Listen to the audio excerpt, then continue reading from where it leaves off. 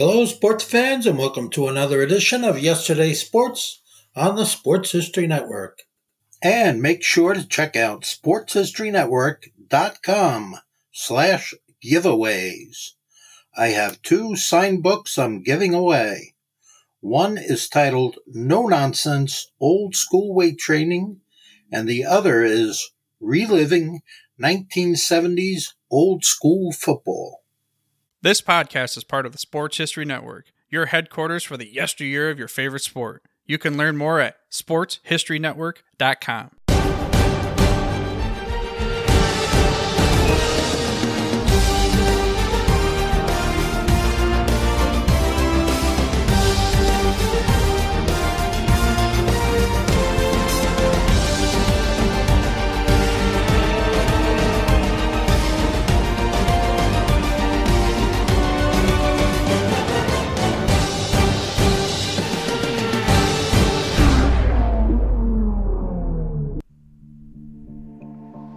I already know what's going to happen.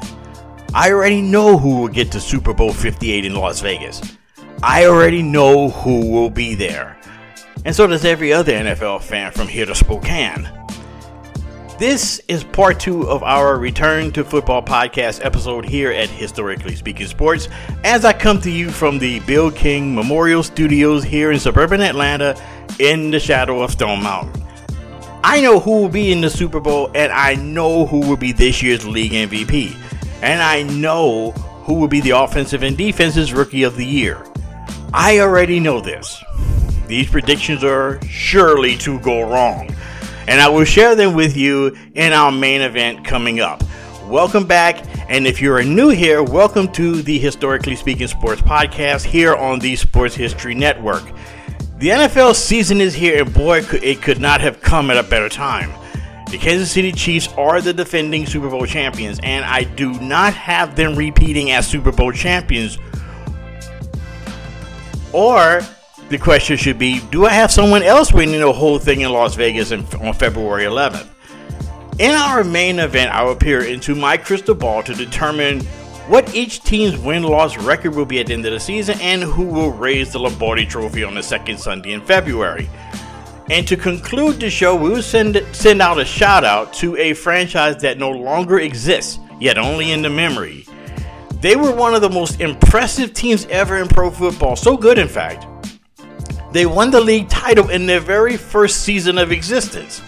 Yet, when you mention this team's name, the first images that fans of a certain age will remember about this team is a hard-running, bruising power running back, 2 flamboyant head coaches, and 2 of the most painful NFL postseason losses ever. One of those, in fact, were so memorable and so controversial.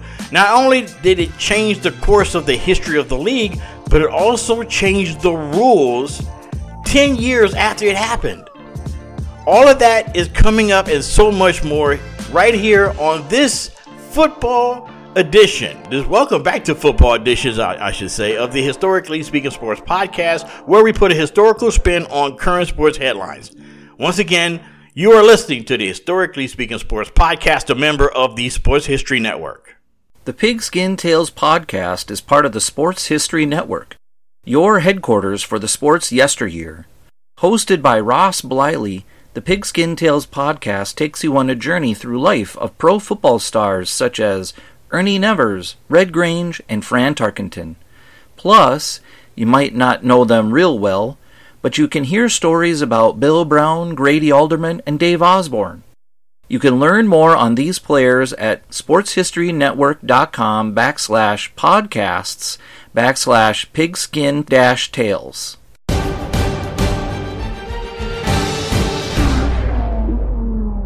Hello and welcome back to the program. I'm Dana Augusta, your host for this Welcome back to football edition of the Historically Speaking Sports podcast, a member of the Sports History Network.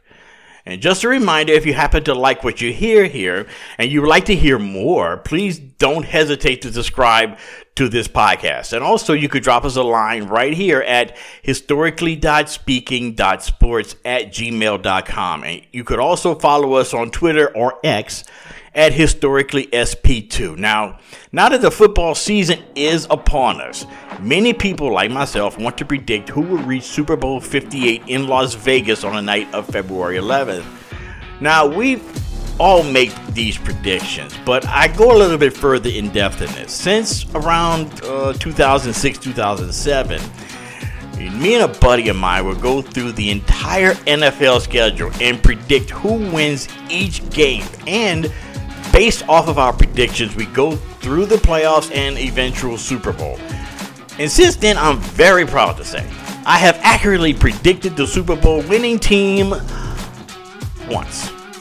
In 2009, for Super Bowl 44, I predicted that the New Orleans Saints would win the Super Bowl. However, I also predicted for that Super Bowl in Miami, it would be a black and gold Super Bowl, which I had the Saints beating the Pittsburgh Steelers, who were the defending Super Bowl champs at the time. Look, man, at least I got one. I had the right team winning the whole thing, okay? At least give me that. So this year, once again, I went through the whole schedule and determined the two teams that would meet up on the night of, and of all days, my wife's birthday. Wish me luck on that one. So, with that said, I will go team by team predicting their records and a short synopsis of how their season will go and what I'm expecting, in which all of these predictions absolutely will certainly go wrong. Now, we will start in the NFC East, where the Philadelphia Eagles, who come into this season as the defending NFC champs, are favored to win to return to the Super Bowl, at least, from the NFC. And with quarterback Jalen Hurts, they will definitely would look the part of a favorite. And not only will they win the NFC East championship, I predict them to have the first round bye and win the NFC home field advantage with a record of 14-3. Finishing in the second in that division will be the Dallas Cowboys with a mark of 11-6. All eyes are on quarterback Dak Prescott, whether he could protect the ball or not, and coach Mike McCarthy, who could make key play calling decisions in key moments of games. And with a great defense, that Dallas would definitely bounce back to the postseason this year, but will it be enough to satisfy the insatiable and arrogant Dallas Cowboy fans across the country, as well as their owner? Third will be the New York Giants, finishing 10-7 and returning to the playoffs for the second straight year with quarterback Daniel Jones and running back Saquon Barkley, providing star Barkley can stay healthy. And rounding out the East, of course, the Commanders with their new owner and new offensive coordinator Eric Bieniemy. Washington will finish 6-11, but you kind of could sense that things are changing for the better in the nation's capital. After all, Dan Snyder is no longer calling the shots there, and that's at least a start. Over in the NFC North, the division champs will be, drumroll please, the Detroit Lions. I guess someone has to win that division, huh? Led by head coach Dan Campbell, and more on him later, and quarterback Jared Goff. The Lions will finish with a record of 11-6 and will restore the roar in the Motor City and claim their first division title in 30 years. They are the preseason darlings of the NFC, and I feel that they will give Lions fans a season that they won't soon forget. Finishing second will be the NFL Enigma team, the Minnesota Vikings. This team is so hard to figure out. Last season, they won so many close games, and you would think that the law of averages would catch up. Well, may not be this year, and Kirk Cousins may be a solid leader for the Vikings, I think. Finishing behind the Vikings will be the quote-unquote much improved Chicago Bears and quarterback Justin Fields. The Bears finally are getting some offensive weapons around Fields, but there's much more work to be done as they will finish 7-10. The Bears are the classic team that is a year away from being a year away. And finally, there are the Green Bay Packers as they venture into year one AR after Rodgers. Jordan Love, the supposed heir apparent, will finally get his chance. And there will be some growing pains as the Packers will mostly struggle with a 6-11 record. On to the NFC South, where this is the most wide open division in the NFC, and that may not be a good thing. The New Orleans Saints winning the division with an 11-6 record. The Another division where someone has to win it, and I have the Saints winning it. It is always hard to be the man after the man, and Jameis Winston was not it in the Big Easy. Maybe it's new quarterback Derek Carr, and he will find playing in New Orleans maybe a little bit easier than playing in Vegas. Next, the NFC's surprise team of the year, the Carolina Panthers.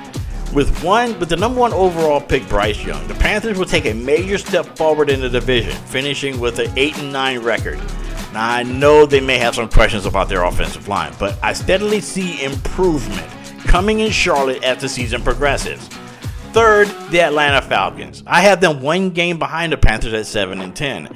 It is still a work in progress in Atlanta with quarterback Desmond, don't call me John, Ritter. But things are looking up for the Falcons, especially with running back Bijan Robinson. Finally, the Tampa Bay Buccaneers, and oh, how the mighty have fallen. This could be said in a couple of instances about the team and their opening day starter Baker Mayfield. The Bucs, who were serious Super Bowl contenders a season ago, have fallen and fallen hard. I have them at the bottom of the NFC South with a 5-12 record.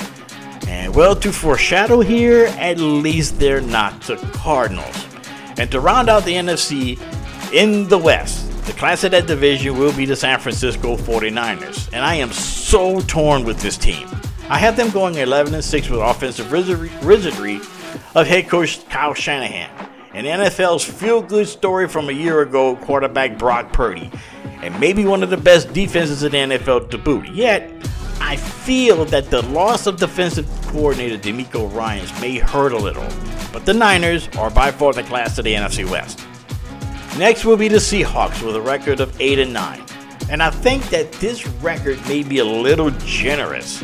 After all, Seattle, led by Geno Smith, can be up or down. This team is, like the Vikings, so hard to figure out, even from week to week. But I have them one game under 500, and even that can go either way. But then again, they are in Seattle, which seems like they should be better off maybe in Siberia. Yet the one thing that I am definitely sure about in this division is the last two teams, and that's the Rams and the Cardinals. If the preseason is any indication, these two teams will struggle mightily.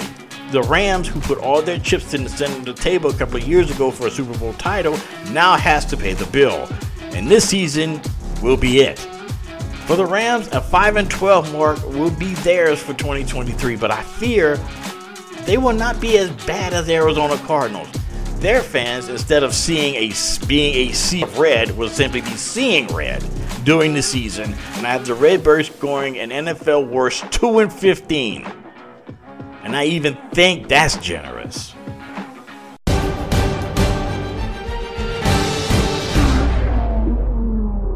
Coming up as we continue part 2 of our Welcome Back to Football edition with predictions certainly to go wrong, we'll take a look at the stacked AFC. Who will come out of that competitive conference, or better yet, who will survive?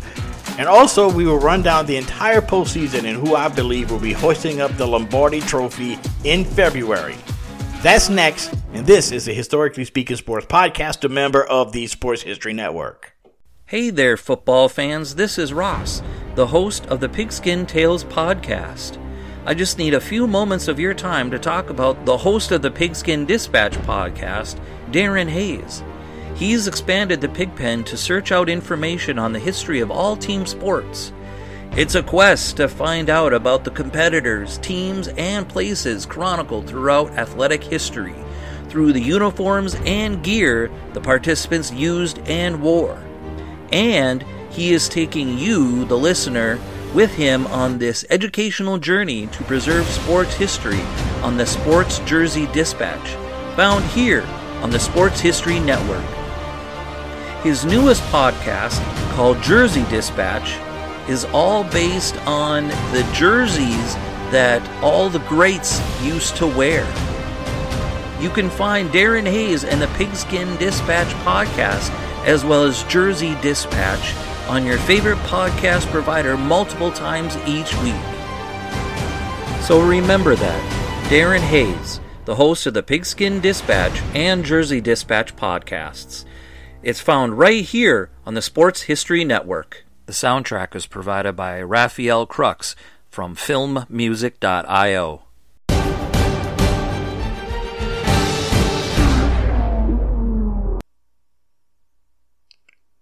Hello, welcome back to this Predictions That Will Certainly Go Wrong edition of the Historically Speaking Sports Podcast.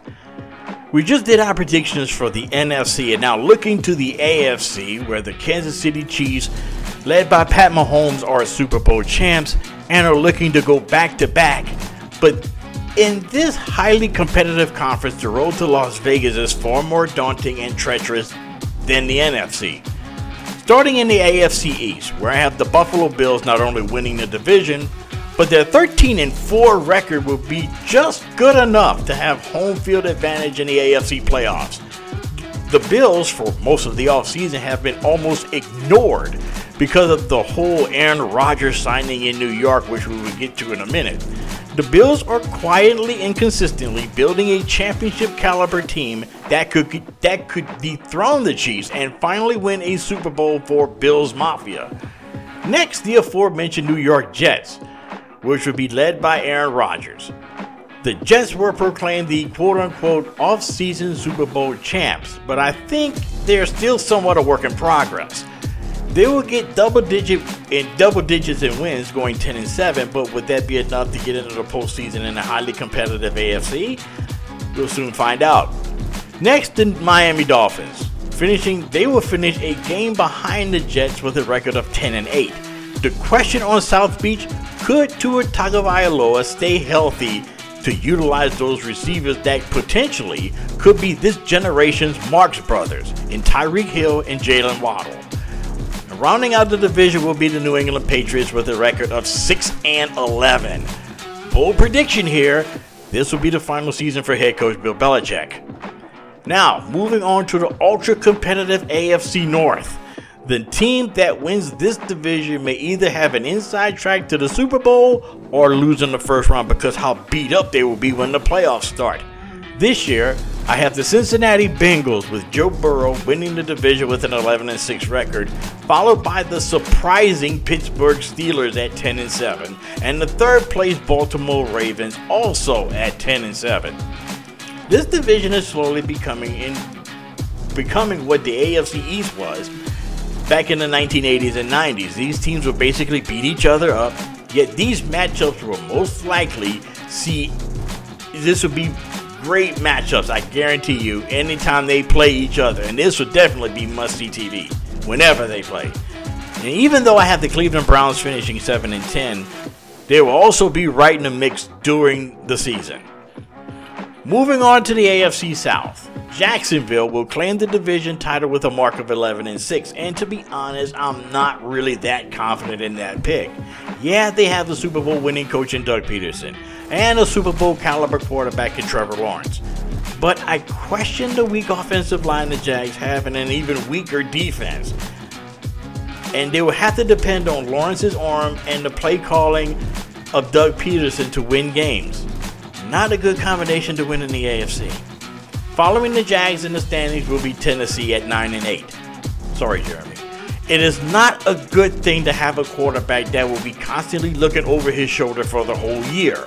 And that is what Ryan Tannehill will be doing. Yeah, he does have Derrick Henry running the ball still, but the Titans was ranked 30th in total offense, and rookie Will Levis may see some time if Tannehill struggles, or, as he so often does, gets injured. Next, the much improved Houston Texans.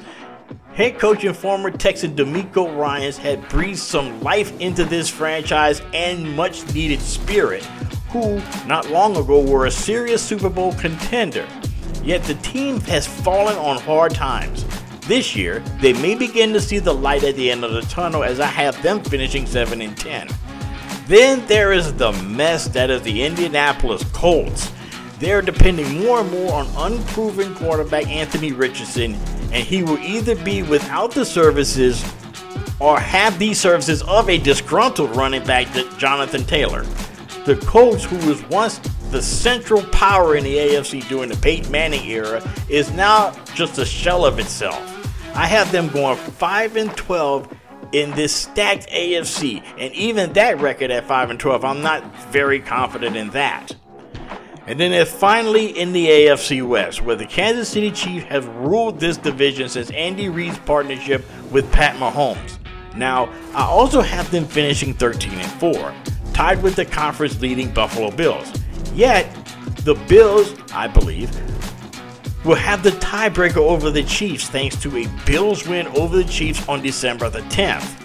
I think the Chiefs will once again win the division with the wizardry of Mahomes and the offensive mastermind of Andy Reid. Yet finishing behind them will be the growing power of the AFC a team that the national media I feel has somewhat forgotten about, the LA Chargers. The Chargers over the last several years have been the most snake-bit team in the NFL, most recently blowing a 27-0 lead in the playoffs last year to the Jaguars in Jacksonville. This year, with new offensive coordinator Kellen Moore, the offense promises to be far more explosive, and a defense more stout, provided if everyone stays healthy. And that's a big question because we are indeed talking about the Chargers. LA will finish one game behind the Chiefs at 12-5, and we're into the playoffs being proclaimed as the team no one wants to face.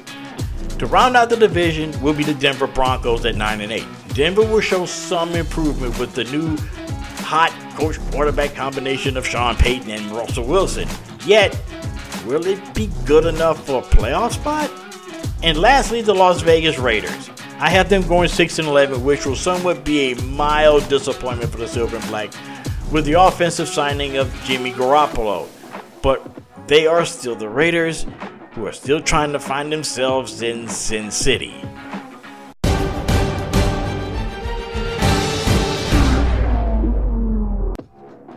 And now on to the playoffs. And I foresee the playoffs going something like this. Now remember, these are indeed predictions that will certainly go wrong.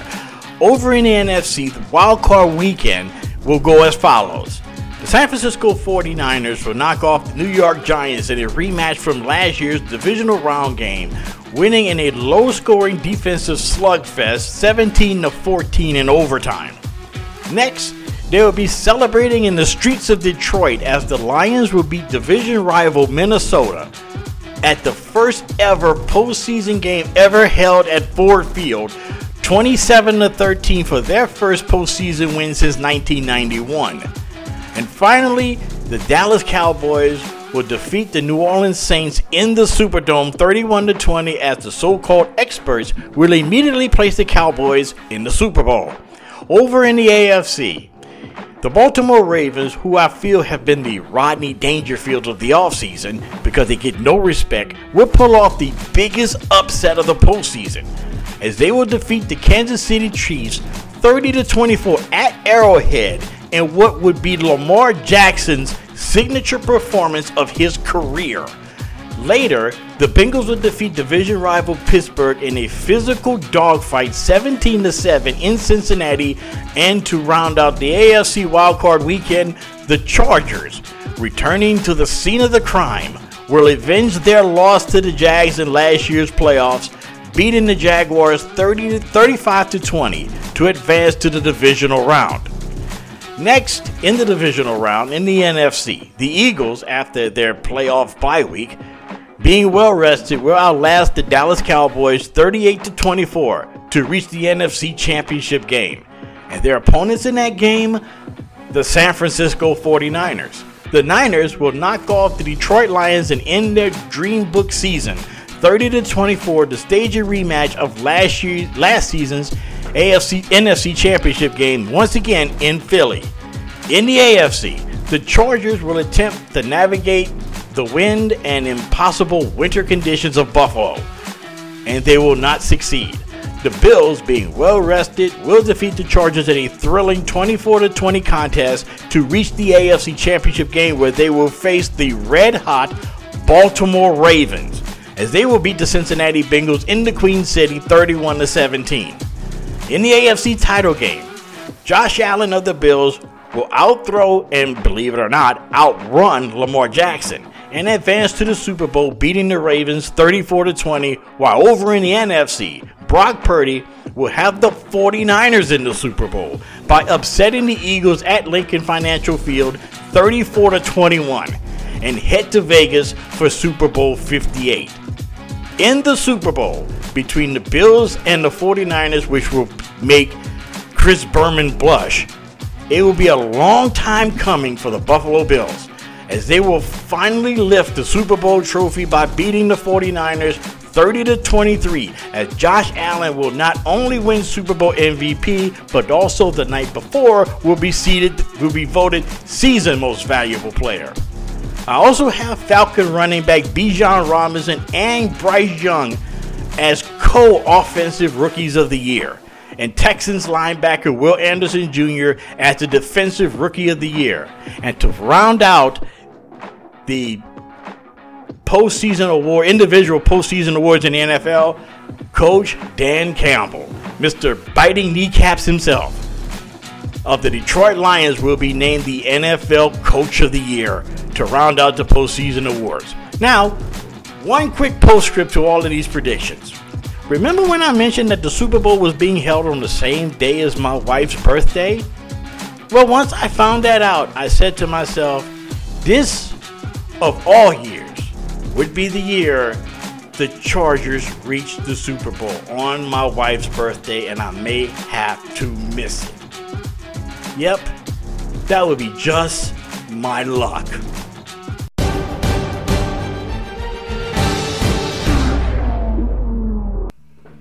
Coming up next, and to finish up the show, we will send a shout out to a team that was one of the most successful teams in pro football for the longest time. Yet this team, that is no longer around, is connected to two of the most heartbreaking losses in NFL postseason history, and one of them not only changed the course of the league, but nearly a decade after it happened, it changed the rules.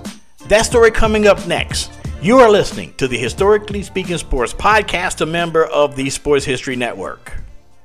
At the Sports History Network, we're all about the sports yesteryear, and so we're pleased to introduce you to Row One, an online memorabilia gallery and shop that brings sports history to life.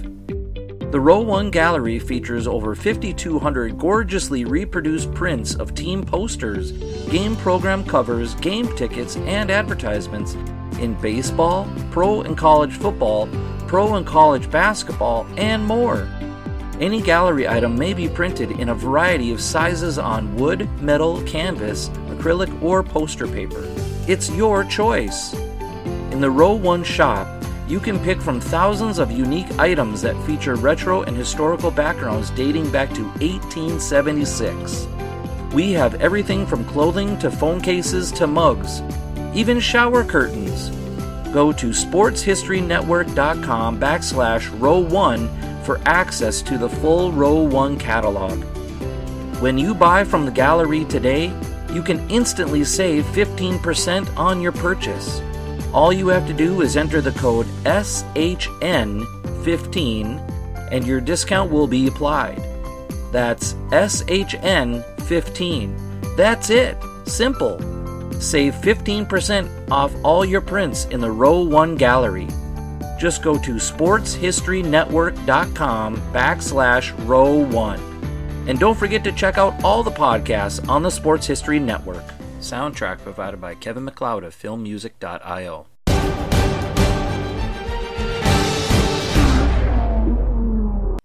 Hello folks, and welcome back to the program. And right now, this is the final segment of the show, which I like to call the shout out.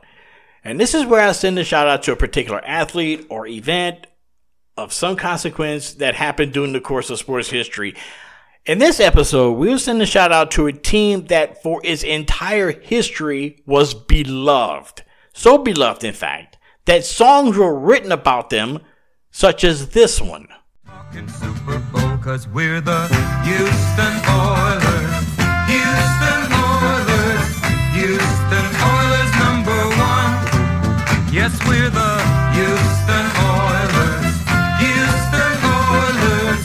Houston Oilers #1.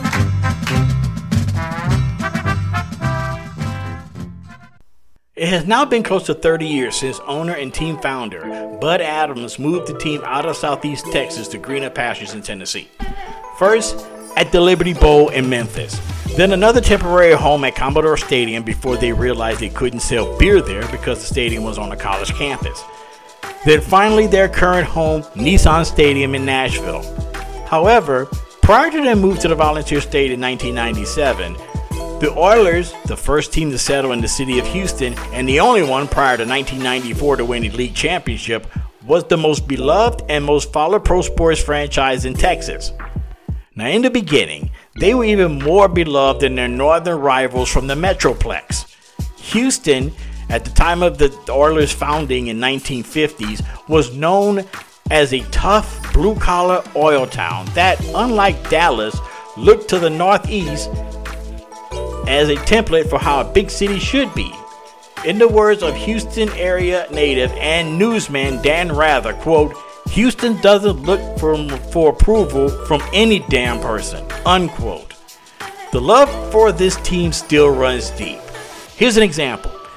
In the University of Houston season opening game last weekend against Texas San Antonio, the Cougars donned uniforms that was very similar to the Columbia blue and scarlet of the Oilers from the 80s and 90s.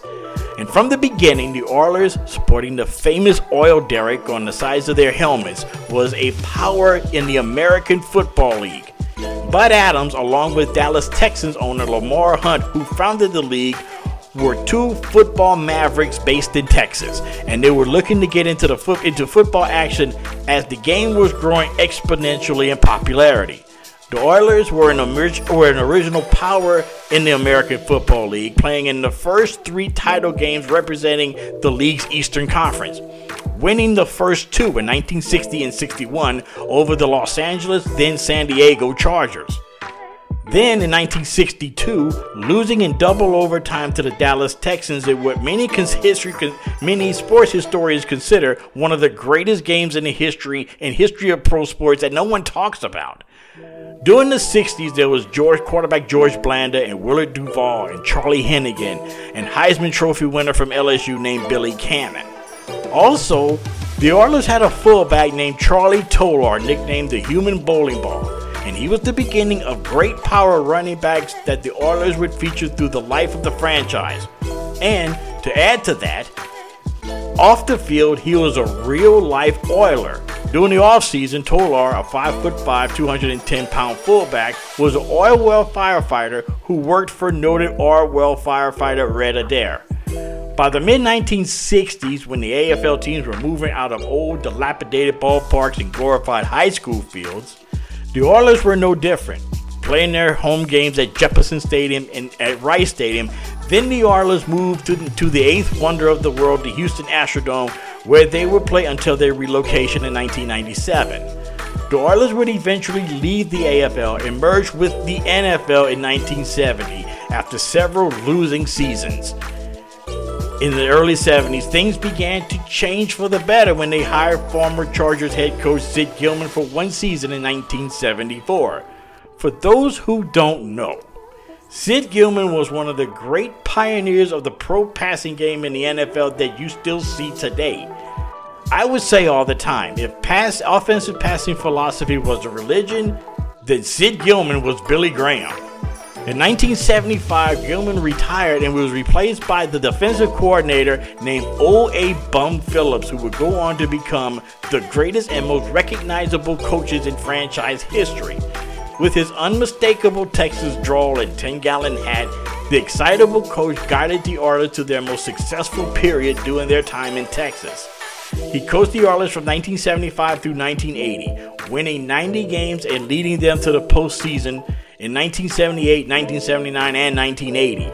And those Oilers teams captivated the city of Houston like no other. With players like Dan Pastorini and receivers Kenny Burrow and Billy White Shoes Johnson and defensive stars Elvin Bethea and Vernon Perry, overnight the Oilers became an NFL elite team. And that night was Monday, November 20th, 1978. Perhaps the most memorable game in franchise history. The Oilers were playing the Miami Dolphins in a sold-out Astrodome. The star of the show was a rookie running back from Texas named Earl Campbell, who still to this day is the franchise's best player. After scoring 3 touchdowns early in the game, the signature moment happened late when Houston led 28-23 when Campbell did this. On 2nd and 8, Campbell just outruns everyone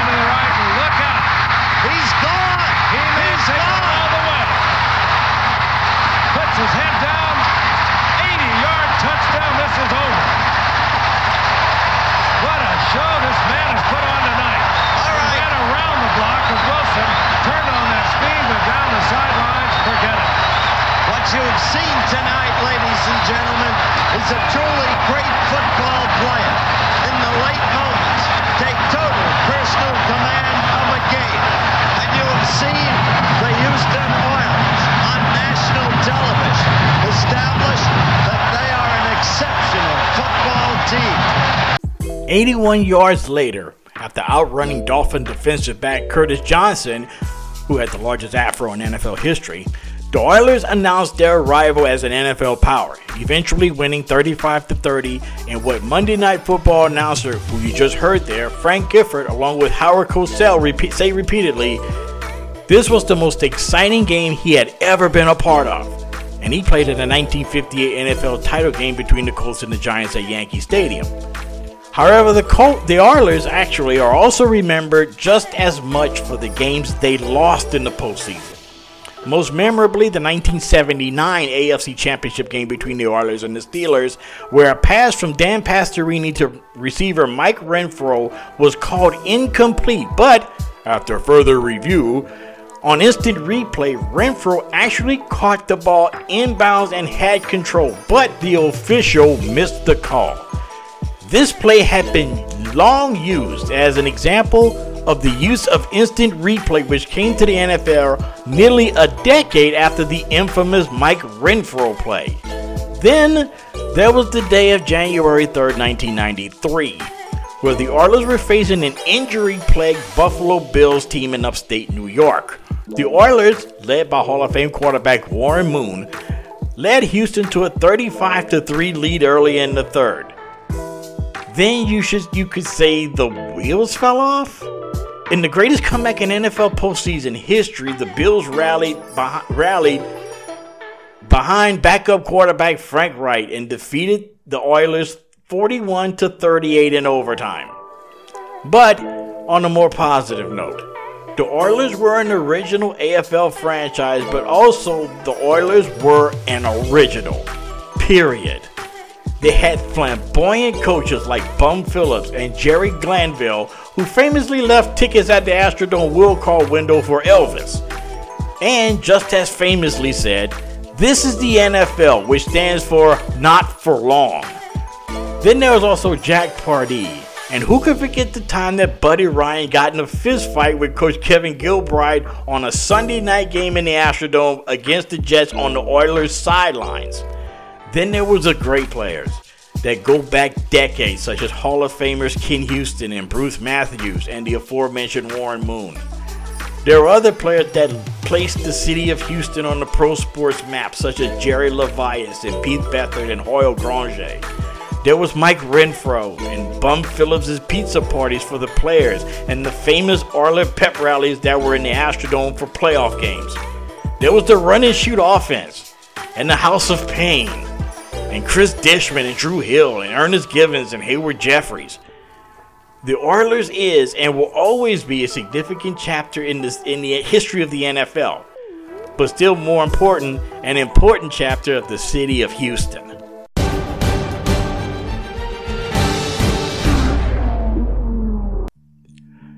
And that will do it for this edition of the Historically Speaking Sports Podcast. And if you please, if you have not done so already, please subscribe wherever you hear this podcast. It helps me out tremendously.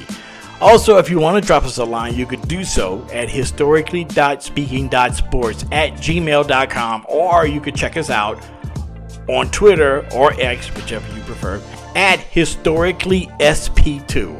And please remember, don't keep this great podcast a secret. Tell your family, tell your friends, tell your neighbor, hell, tell a passerby on the street if you think they like sports history. This episode comes to you from the Bill King Memorial Studios in the sports wing of TM4 Enterprises, located in scenic suburban Atlanta in the shadow of Stone Mountain. And until next time, stay cool and stay blessed.